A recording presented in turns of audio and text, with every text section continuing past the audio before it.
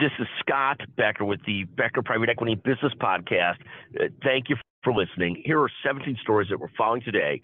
First, Tesla has dropped 16% to start the year, but note the headline right forward that we're going to share with you in a second. Second, here's a headline on Ford that it comes out of Benzinga.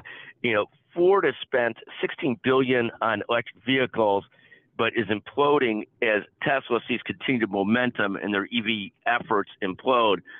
The great question is, what does it mean for the legacy automakers that are so far behind the Teslas, the BYDs of the world? We'll see how that plays out over time.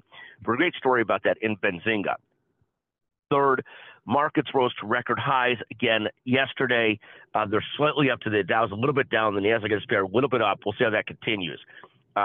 Fourth, we already talked about this. Futures pretty flat today. The Nasdaq has to be up a little bit.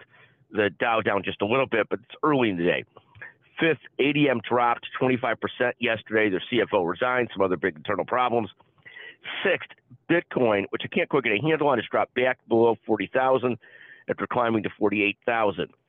Seventh, the Telegraph, the great London newspaper, reports that nearly 50,000 companies are on the edge of failures that grapple with the double whammy of steeper interest rates and consumer gloom. And we'll see how that goes, but it does paint a lot of a picture of the companies that need to refinance into higher interest rates are really concerned. And obviously in the real estate business, there's great concern about that as well.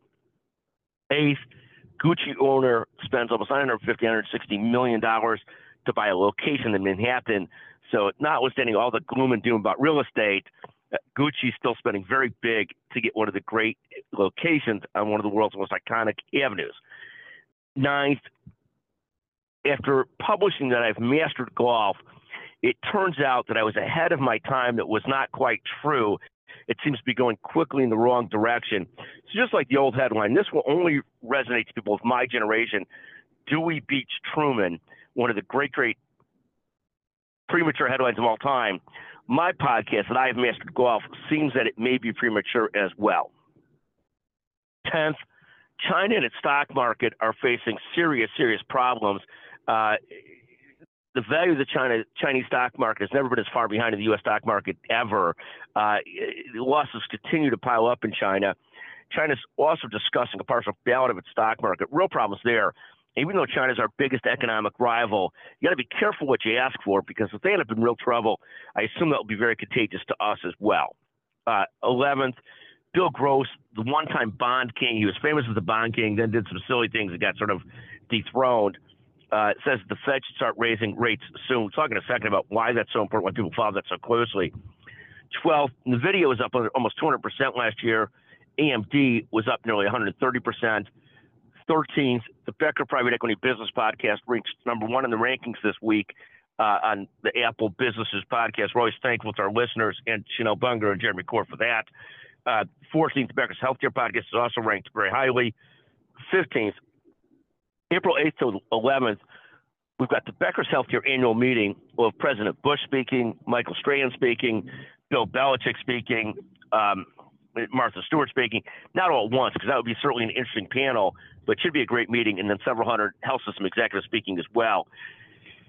Bloomberg reports Goldman talking about the concept that the Fed should lower rates 4 times this year.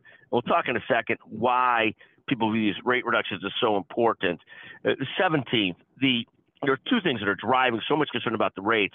First is, as rates come down, people think the stock market will continue to move in the right direction.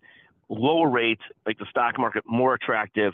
Higher rates hurt the attractiveness of the stock market, because people could make the same amount of money or make good money to just putting money in bonds and savings. And so it makes the equity markets a little bit less attractive.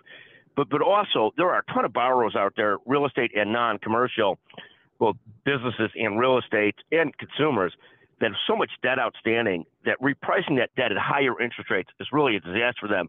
So people are looking for some of the relief of lower interest rates. Again, these are 17 of the stories we're following today at Becker's Private Equity and Business. Thank you for listening to the Becker Private Equity and Business Podcast. Thank you very, very much.